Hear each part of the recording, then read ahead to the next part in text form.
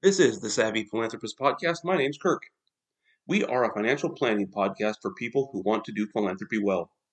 Whether you're a donor trying to do some good in the world, or you're a development officer trying to connect resources with the people who need them. This podcast is all about how to navigate our U.S. legal and financial system in order to make the greatest philanthropic impact you can. This is episode 22, A Business Owner's Guide to Giving, Part 2. Last week we discussed the basic building blocks of making charitable gifts with highly appreciated but closely held securities. Today is part 2 of that little series.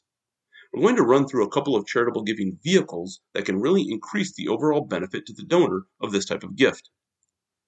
One of the biggest advantages charitable giving can provide to owners of closely held businesses is the ability to eliminate, defer, or otherwise manage their capital gains. If you remember from last week, when a business owner sells a business that has increased in value over the years, the capital gains hit can be really substantial.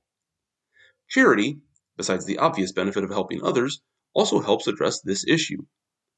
We're going to identify and briefly describe 4 different ways to manage capital gains when giving highly appreciated, closely held securities to charity.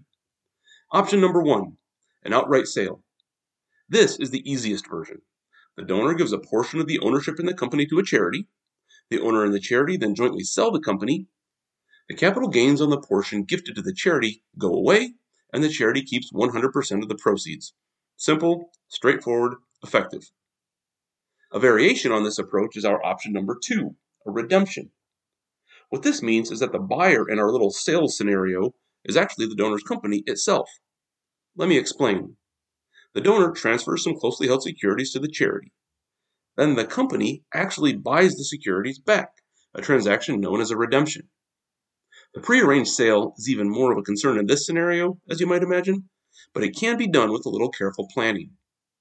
Here, the donor retains ownership of the company at the end of the whole transaction, but a bunch of the capital gains have been wiped out, and most importantly, the charity now has money to advance its work. These 2 options, an outright sale and a redemption, can work really well. However, they assume 2 things. First, they assume that the donor already knows what charity he wants to support. Second, it assumes that the donor doesn't need some portion of the sale proceeds to live on during retirement. Luckily, we have some other charitable giving vehicles that address both of those potential concerns. That brings us to option number 3, a donor-advised fund. Right out of the gate, let me make clear that we are going to do entire episodes on donor-advised funds. They are a really common part of modern philanthropy, and we'll have a lot to say about them. But for today's discussion, I just want to focus on one aspect of them. Essentially, they provide a way for a donor to give to charity without actually choosing the charity first. In brief, a DAF, or a donor-advised fund, is sort of a savings account where a donor can deposit money and get an immediate charitable tax deduction.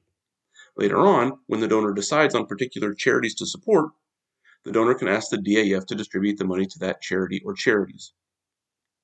So in our case, the donor can use a DAF just like the regular operating charity in the selling and redemption scenarios. The donor transfers part of the company to the DAF participates in the sale or redemption, and now the DAF holds the proceeds until the donor decides what he or she wants to do. The capital gains on the portion transferred to the DAF have disappeared. Option number 4 addresses the other concern, the fact that the donor may need to live on the proceeds of the sale. In that case, a charitable remainder trust, or CRT, can be a great tool. Again, we're going to spend a lot of time later talking about charitable remainder trusts, but in short, a donor transfers money to a CRT, and the donor gets a partial charitable deduction. I'll explain why it's charitable or partial later. The CRT distributes a certain portion of his assets back to the donor every year, providing income to the donor for living expenses. When the donor passes away, all of the property then remaining in the CRT transfers to the charity indicated by the donor. In our case, the donor would transfer a portion of his closely held securities to a newly created CRT, and the CRT would act as the seller. The CRT would then use the money to generate income for the donor. So the donor has gotten to make a charitable gift, but he can still benefit from the proceeds of the sale.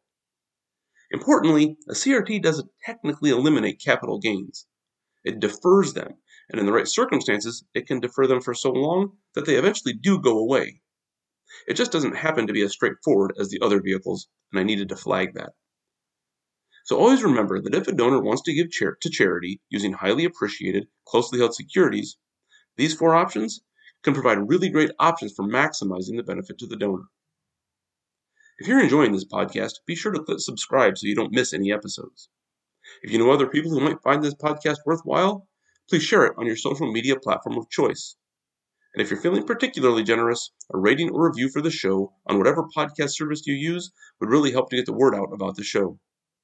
You can find The Savvy Philanthropist on the internet at thesavvyphilanthropist.net. You can find me on LinkedIn at the link below in the show notes, and you can follow me on Twitter where I am at RossPlan. Lastly, if you have any ideas, suggestions, or helpful insights, feel free to email me at thesavvyphilanthropist@gmail.com. That's it for episode 22. Thanks for listening. Next week will be the third and final part of this short series. We'll go through the steps and the timing of how a transaction would actually unfold in this type of scenario.